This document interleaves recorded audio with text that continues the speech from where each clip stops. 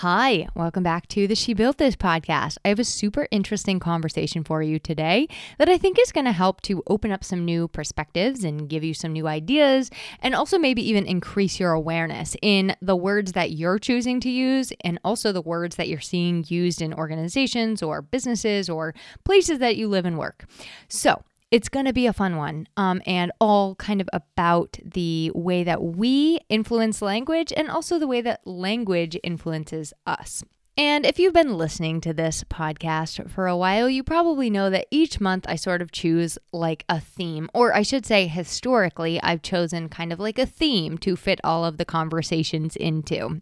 So for this month, specifically in November, I was kind of like, all right, I want to touch on the topics of reciprocity and relationships, but you can see how that's like a really, really kind of big theme. So this conversation with Emily Nichols fits into the reciprocity and the relationships that we have with each other, and also how language is a part of that, how the words that we're choosing are able to make people feel more connected and also more disconnected, right? So more alone. And that's really what we're kind of getting into in this conversation today. Emily Nichols and I originally met at a meeting of the Emilys. I always say I've never met an Emily that I didn't like. Well, except that one at summer camp when I was a kid. Anyway, we originally met at a meeting of the Emilys. It was 3 Emilys and a Laurel. And we were doing like this business brainstorming day at Laurel's beach house in Maine. And I got the chance to meet Emily in person for the first time. And she says in this interview that there really is something about her video and also definitely her in-person presence that just takes you in. It really is captivating. And she has this passion and aliveness and joy for life that is, I would say, very infectious. Yes, that's the word I want, infectious. When I met Emily, I knew she was whip smart. I knew that she had some really unique creative ideas. And I also got to hear that how she brought together her love of like the technical aspect of our brain and also the really, really human parts of us, that really, really human spin. And as you can probably imagine, that human spin really, really just made my heart sing. And I was like, oh my gosh, I love her message. I love her. Fast forward to a couple of years later, and Emily has gone on to create a TEDx talk. And it is a really powerful talk. I am going to include the link in the show notes, and I encourage you to watch it for yourself. But I wanted to bring her on to talk a little bit about her talk and share with us some of these unique concepts and ideas and some of the research she's done about quote unquote being one of the guys. So we're going to get into that in this episode, and also how our words really shape our world and how we can more intentionally shape our world using our words. A little bit about Emily. Whether she's speaking from the stage or the factory floor, Emily Nichols nudges technical people to embrace those human skills so they can become better problem solvers, team players, and leaders. A professional engineer with decades of experience in manufacturing and innovation, Emily has improved products and processes from breakfast cereal to automated paint and electrical steel. She easily connects at levels of organizations, inspiring deeper understanding and collaborative teamwork. She has a Bachelor of Science in Systems Engineering and a Master's of Science in Chemical Engineering. She summarized her master's thesis in 5 Dr. Seuss rhymes. See, I told you she was creative. Okay, without further ado, let's just head right into this conversation, shall we? Welcome to the She Built This podcast, where we are sharing the stories of professionals and entrepreneurs who are on a mission to create the new norm by following their dreams and making them a reality. I'm your host, Emily Aborn, and together we are inspiring, growing, and giving you the tools you need to bring ideas to life so you can build whatever this means for you.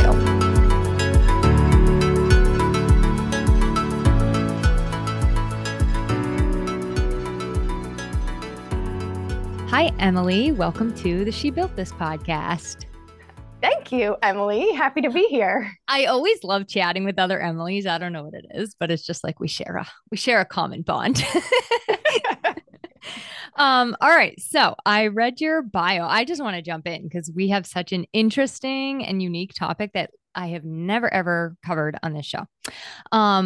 So I read your bio before you joined us, but I always like to hear, like, in your own words, a little bit about your story, like a little bit about the human behind what you're doing and like really what kind of brought you here and how long you knew you were supposed to be doing what you're doing now.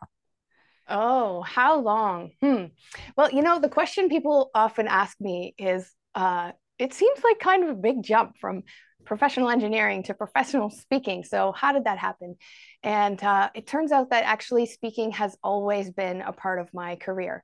Right from my very first job, there was always some element of speaking. Sometimes that was teaching workshops, short training courses, and even getting comfortable speaking in small groups on the factory floor. Um, I was recruited into a group of people that would go to other plants to give workshops and things like that. And so it has always continued to be part of my career. There was a time when I was working for an engineering consulting firm for a short while, and we offered public courses on, wait for it, multivariate statistics. So I used to I used to teach that, and what I loved about that is it's a very technical topic, but I love the challenge of being able to explain it in words that everybody could understand. And so, yeah, over time, I did a little bit more and more of the speaking. And one year, I got asked to come and speak to a student group on campus, and it was my birthday.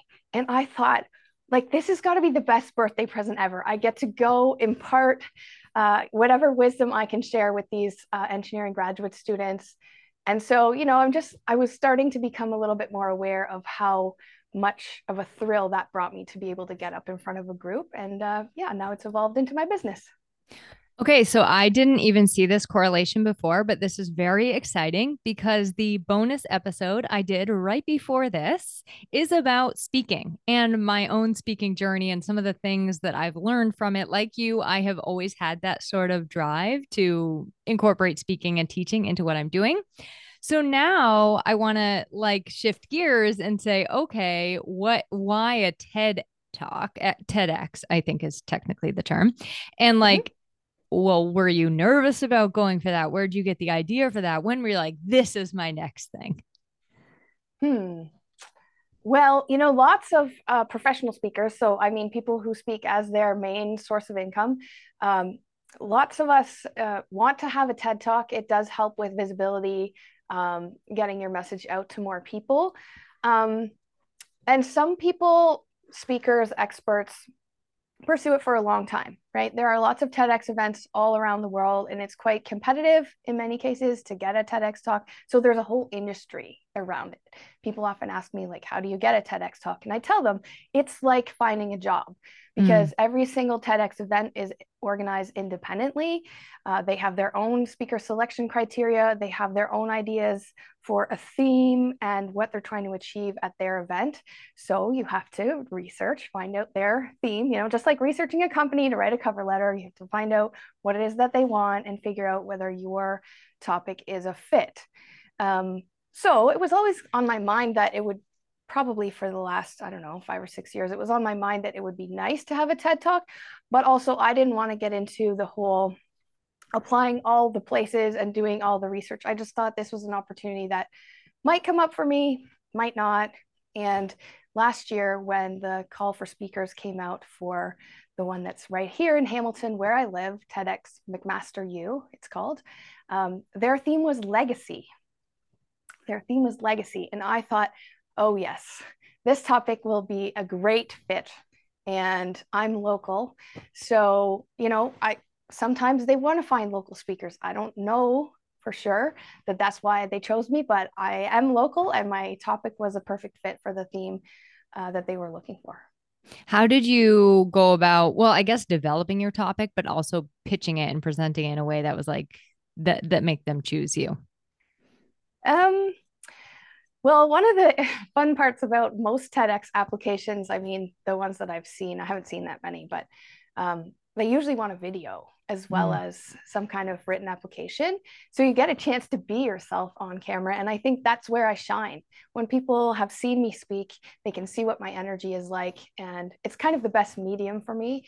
So it worked out well. And as for the topic, the message, how I developed that, it was just something that had been on my heart and mind for a long time.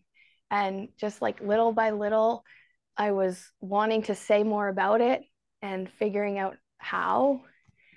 Um, yeah, just wanting to share what was the experience of being a woman in engineering, in a manufacturing plant, in the middle of the night, and how alone that could sometimes feel. I want to get into your topic. And I want you also to know that there's going to be a link in the show notes to the TEDx talk so people can go watch it from here. So, like everything we allude to, make sure that you check out the show notes and you go visit and watch it for yourself. Because Emily is right. There is something about seeing her on video and on camera and like experiencing her energy that you probably are not even able to replace through this podcast. It's very close, but it's not 100%. So make sure you watch the video.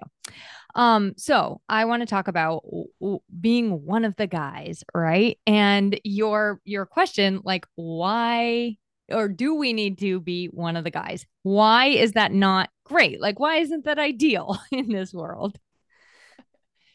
Yes. Well, since we're talking about the power of language, I just want to flag that the full title of my TEDx talk is Yeah. What If We Didn't Have to Be One of the Guys? And you know what, Emily? If I had it to do over, I would pick a different title. Okay, tell me more. Um, if I had it to do over, I would choose the title, Are You One of the Guys? Ooh, yeah. Because do you feel the difference? Well, you tell me what's the difference you feel if you feel one. I think if I hear what if you didn't have to be one of the guys, I think, well, I'm not. That's what I come up with. But it Yeah, could be a different experience for everybody. it totally could. But by saying what if we didn't have to be one of the guys, I think a lot of people get the idea that it's a message for women. Mm. And it is, but it's also very important to me that it reaches men and people of all genders. So I think if I could go back and give it a new title and call it Are You One of the Guys? That's a much more, hey, this is for everyone kind of title. Well, maybe when you write the book, you can Yeah, call it maybe. Are You One of the Guys? All right. So talk to us about what that meant to you, what that means to you, and like how you kind of open up that conversation. Right. So it does really start with this word guys. When I was in engineering school, there weren't very many women in my program. Um, and that's just kind of how it was. And so, being one of the guys when I was in engineering school, when I was in my early engineering career, it really was like a badge of honor.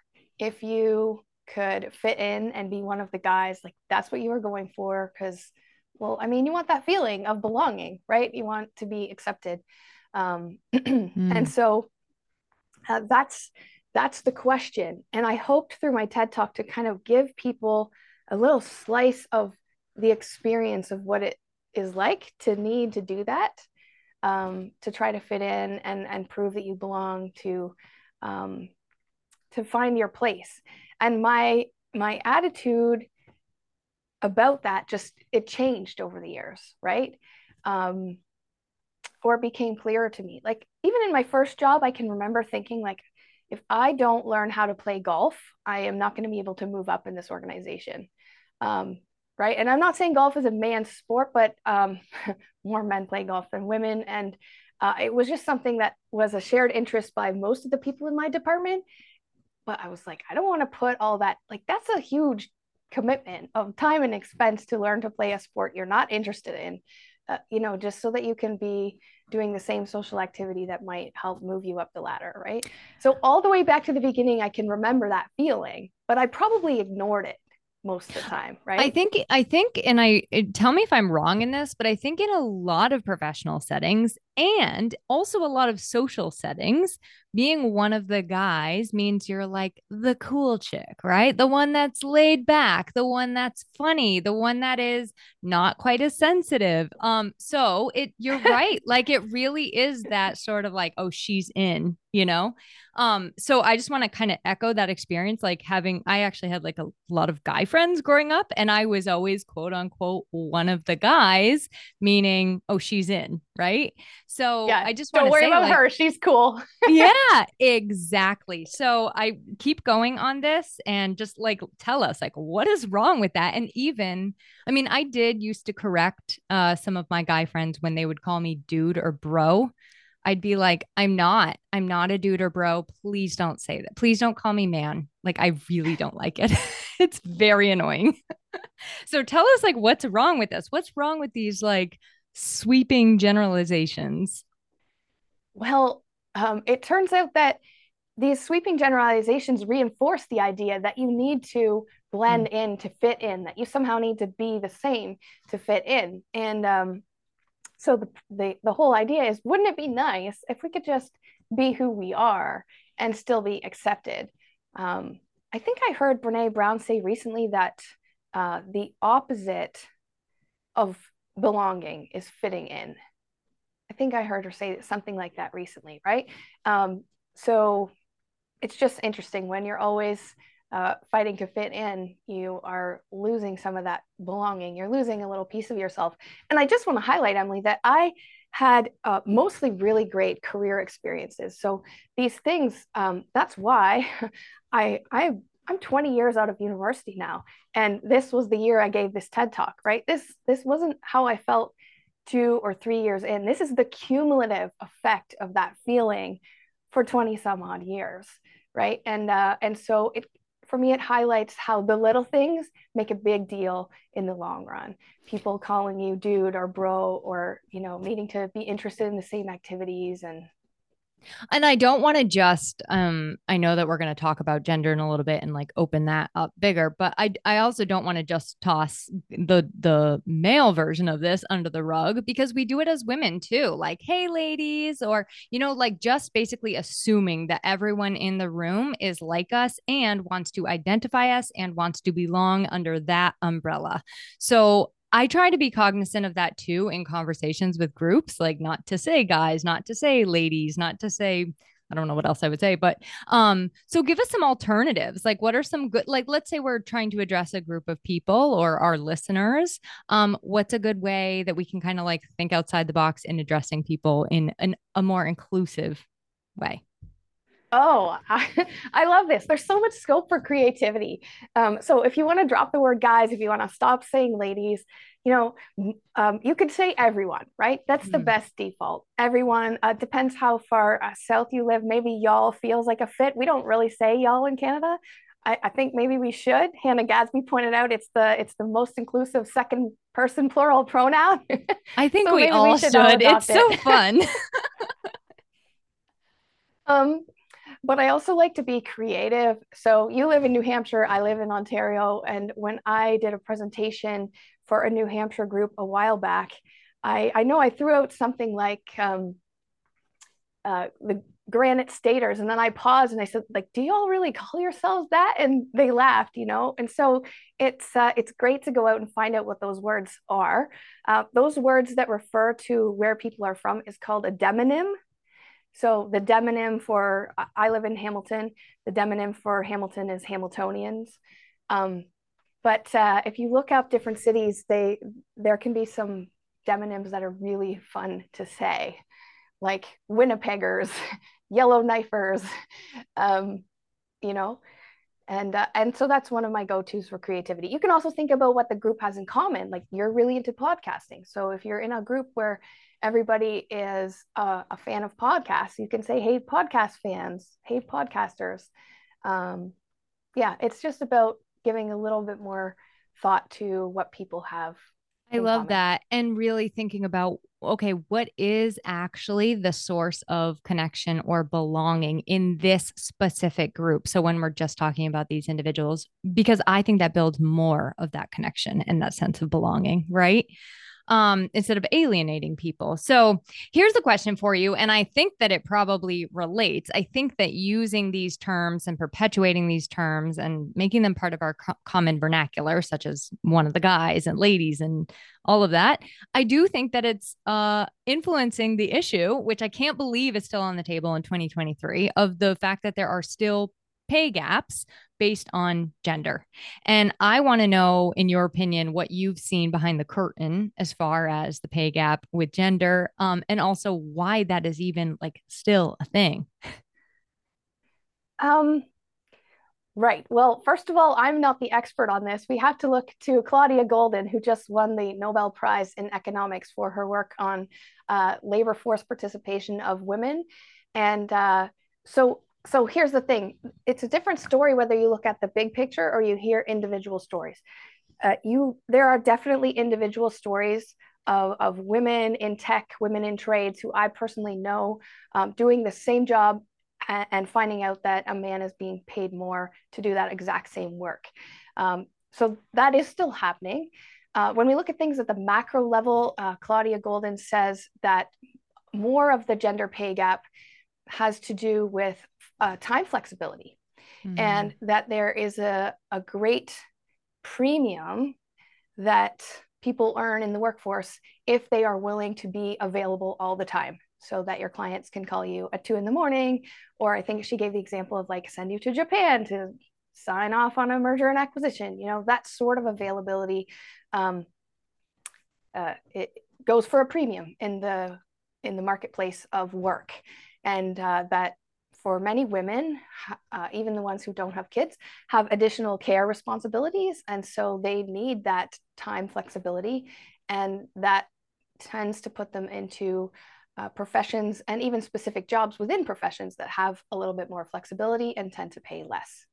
Okay, thank you for that. And again, I guess that goes back to that assumption, right? Like I assume, okay, this has to do with the way that we're still addressing people in the workplace. And you're like, actually, there's a lot more to it.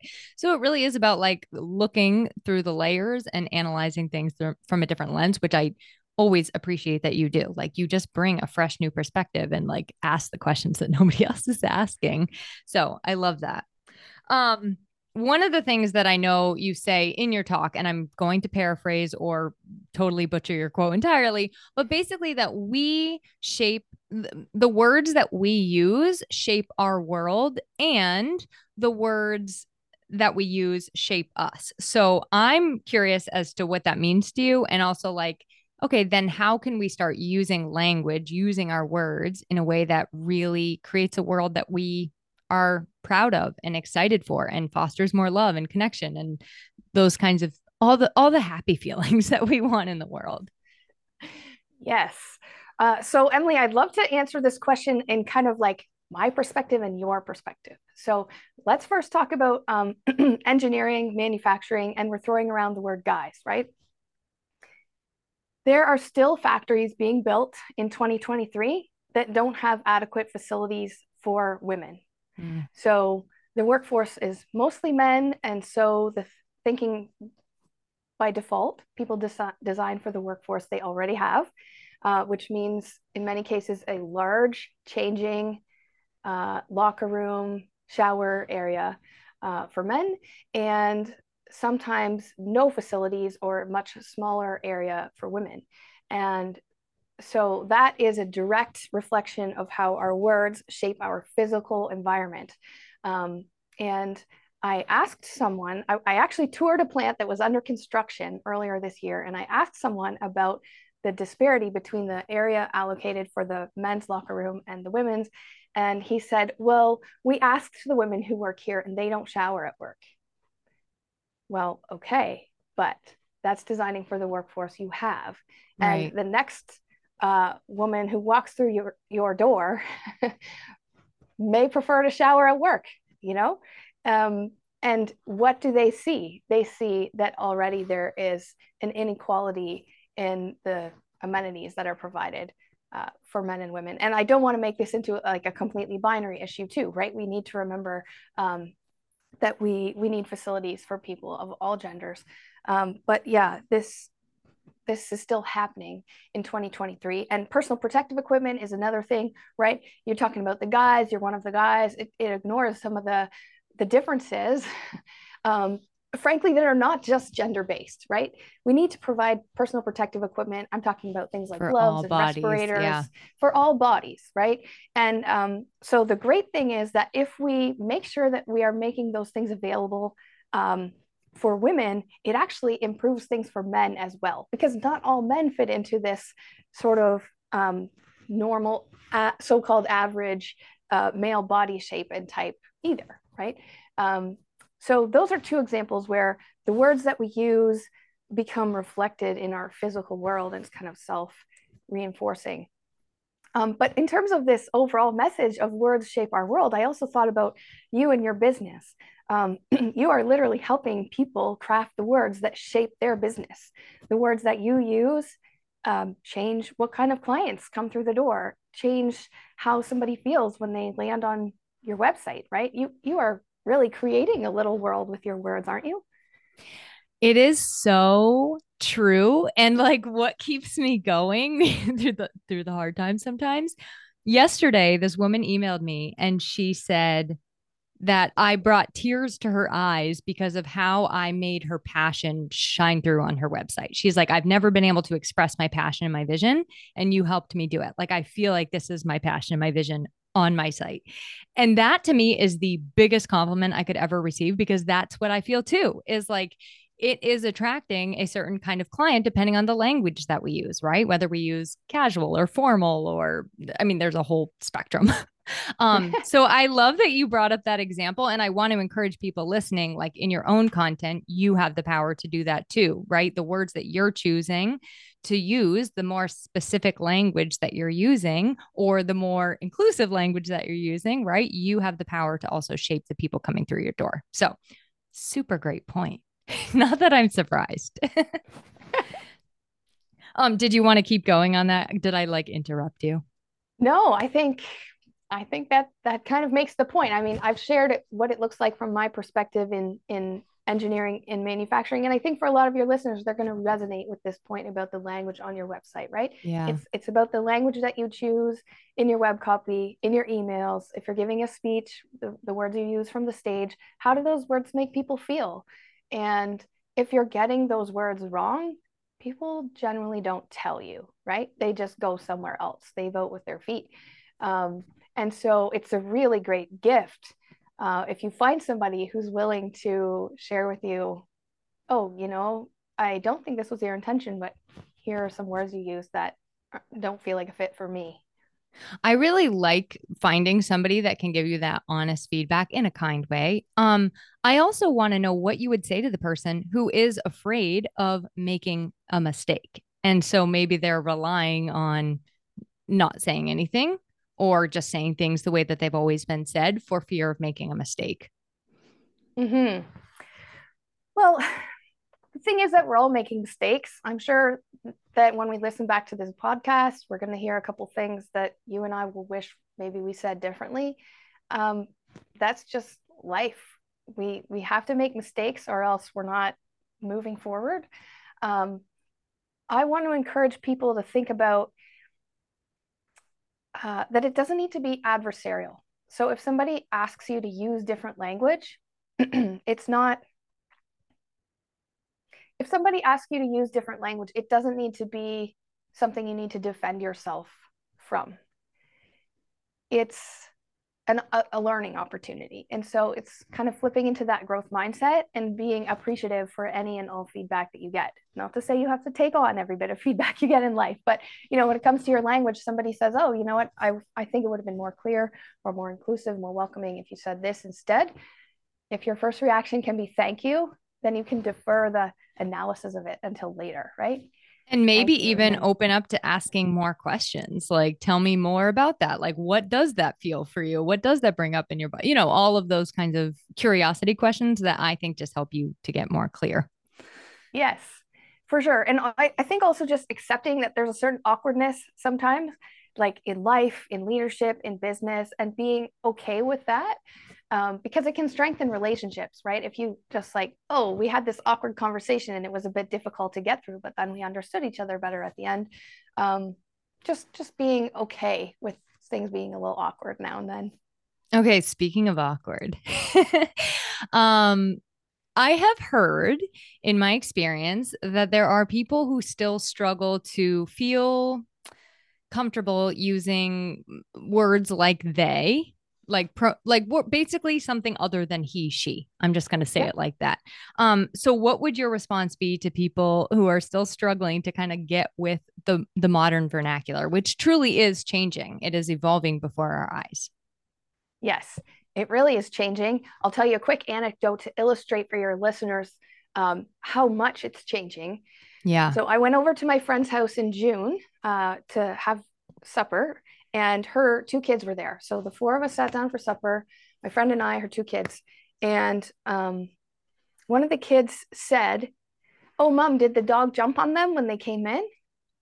And my friend said, "It's okay. We know Emily's pronouns are she, her, so we can use those." Now, this child is in grade 7, I guess preteen now, right? And I felt so honored that, she didn't know me and she wasn't going to make an assumption about what my gender is or what pronouns I use. She was going to default to they, them. And that was the first time it's ever happened to me. And I couldn't believe that great feeling like, whew, I'm not being pigeonholed. It was so cool. So that's just a little anecdote to illustrate that the next generation is thinking about this differently. And Yeah. so if we don't catch up, we pretty soon sound antiquated if we don't already. And as for if it feels weird, okay, yeah, you're right. This is speaking of awkwardness.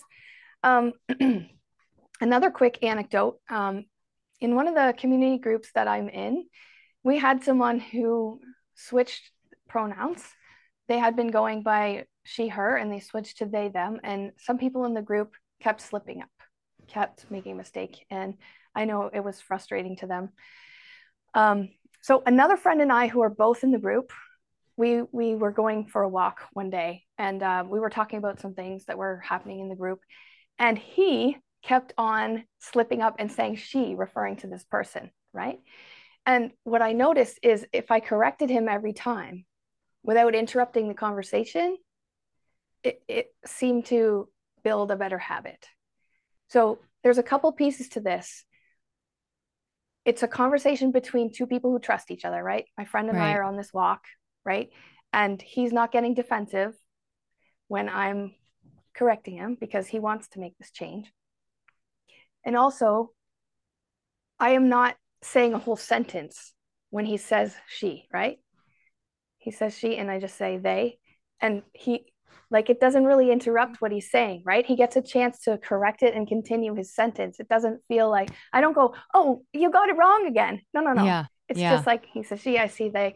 And honestly, Emily, by the end of I don't know, like a 20-minute walk or something, he had it down. He had the pronoun changed. Not to say he didn't slip up again later, but I was just amazed at how well that really worked. I have thought about it a lot because I've had to adapt a little bit the way that I even write for people, like thinking about this for their websites. Like maybe we don't want to just say, this person is coming home from work and dropping their briefcase and this person is putting their purse down, right? So it has felt to me at first, very, very at first, it felt a little clunky. And then it started to feel like, oh, wait, this makes so much more sense. Like it makes more sense and it is more inclusive. So I love that technique of like having somebody that can kind of like insert the word for you every time that you make a slip up.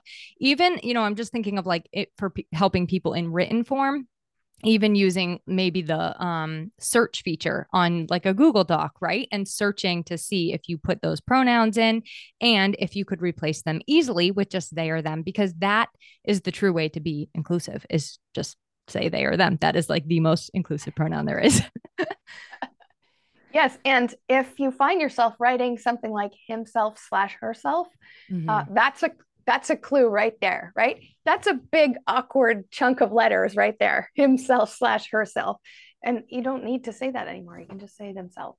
Yeah, it sounds so much better. Okay, so on that note, I listen to a lot of Mignon Fogarty's The Grammar Girl podcast, and she brings on a lot of people that like basically are responsible for choosing what goes in the dictionary and like making these decisions on what new words to add and things like that. And I'm sure that you have a similar fascination in this conversation of just like I thought the dictionary was like what it is. Like I thought the dictionary is what they say goes, but I wanted to hear your thoughts on whether or not the dictionary is the true authority on language. And yeah, I'll leave my question at that. Okay. Um, so when I turned 40, this book had come out that I could not wait to get. So this was my 40th birthday present to myself. The book's called Because Internet: Mm, Understanding the New Rules of Language by Gretchen McCulloch. And she speaks about how language has evolved on the internet in this book. And when she gets to chapter 8, it's called A New Metaphor. And so she talks extensively about the idea that we think of the English language as if it is a book, right? A static entity where all the words live inside of two hardcovers. And so she's presenting a new metaphor that language, we shouldn't think of it as a book. We should think about it as a network, because, of course, she's talking about language trends that would never show up in the dictionary because she's analyzing non-formal, informal sources, right? Like tweets and emails and stuff like that. Mom, if you're listening, you need to read this book. She will be listening because I'm going to share it with her. This is exactly the conversation we were having the other day. So it's so funny that you mentioned your mom too, because I think of my mom when I think of the dictionary. When I was a kid, if I needed how to know how to spell something or what something meant, like mom was the source of knowledge, right? Mom, what about this? What about this? And she would say, look it up in the dictionary. She said it so many times. So yeah, we think of our moms. There's this great line in Gretchen's book. She says, the creative capacity of language is greater than its entire recorded history. oh, I And love that. isn't it great? Especially for you. I mean, since you do words for a living, the creative capacity of language is greater than its entire recorded history. And she just points out how any given day you can write a sentence that's never been written before. And and so there's that. But there's another piece to the puzzle. And I also, in preparation for my TED Talk, I read this book called Word by Word by Corey Stamper. Corey is a lexicographer, and she gets into more technical detail about whether or not we should think about the dictionary as the authority on language. Now, in my TED Talk, I said this in simpler words because plain language is one of my values.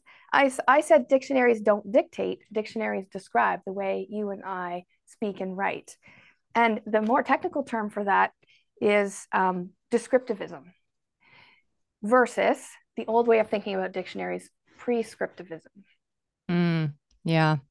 Oh my God, So this has some been people, inspiring in so many ways. And I now have two or three new books on my to be read list. So thank two you. so far, Yeah. maybe one more to come. Uh-oh. I know. But anyway, Corey goes into this detail about prescriptivism, where we thought about good language has habits as being somehow morally right, like whether our grammar is correct or not is being correlated with whether we are a good person. And that kind of goes along with this idea of prescriptivism, that there's one right way to do things. And then she goes on to describe how most modern dictionaries are descriptivist in nature. That is, they go looking for samples of the ways people are using words today, and they update the dictionary entries accordingly. This was so fun and fascinating. And I want to say thank you for like opening up, which I knew you would do. You would just open us up to new ideas and perspectives. And I want to make sure that you give people a like the exact title again of your TEDx talk and how to find and connect with you online and like what they could bring you in to do. And then I have one more question to take us home. Okay. All right. So people can find me. My name is Emily Nichols. Of course, you'll see the links in the show notes. You can connect with me on LinkedIn. You can follow me on Instagram and also on YouTube. Those are the places that I'm most active.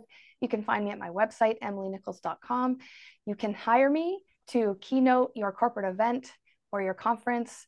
I also MC events because I'm very passionate about creating great experiences for people.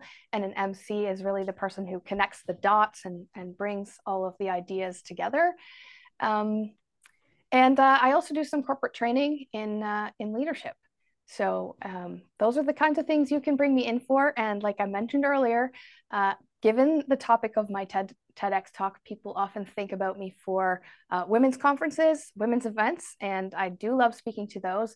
But the way that we really move the needle is by including everyone. Oh, I love it. Okay. Lastly, your last question. Are you ready for it? I'm ready. I want you to open up the doors of possibility and answer for me. What if we didn't have to be one of the guys?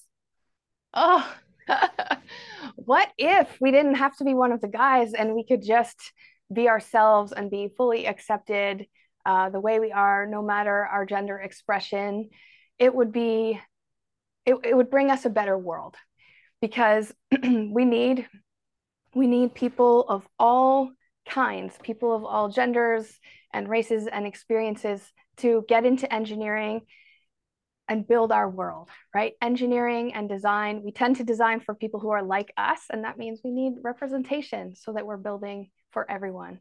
An engineer's duty is to serve the public, and we need to be representing the public within our ranks so that we can be designing for the public. You heard it here first, y'all. I was going to say folks, and then I changed my mind. Emily, thank you so much. That was so well said. And you're welcome back on the She Built This podcast anytime. Thank you.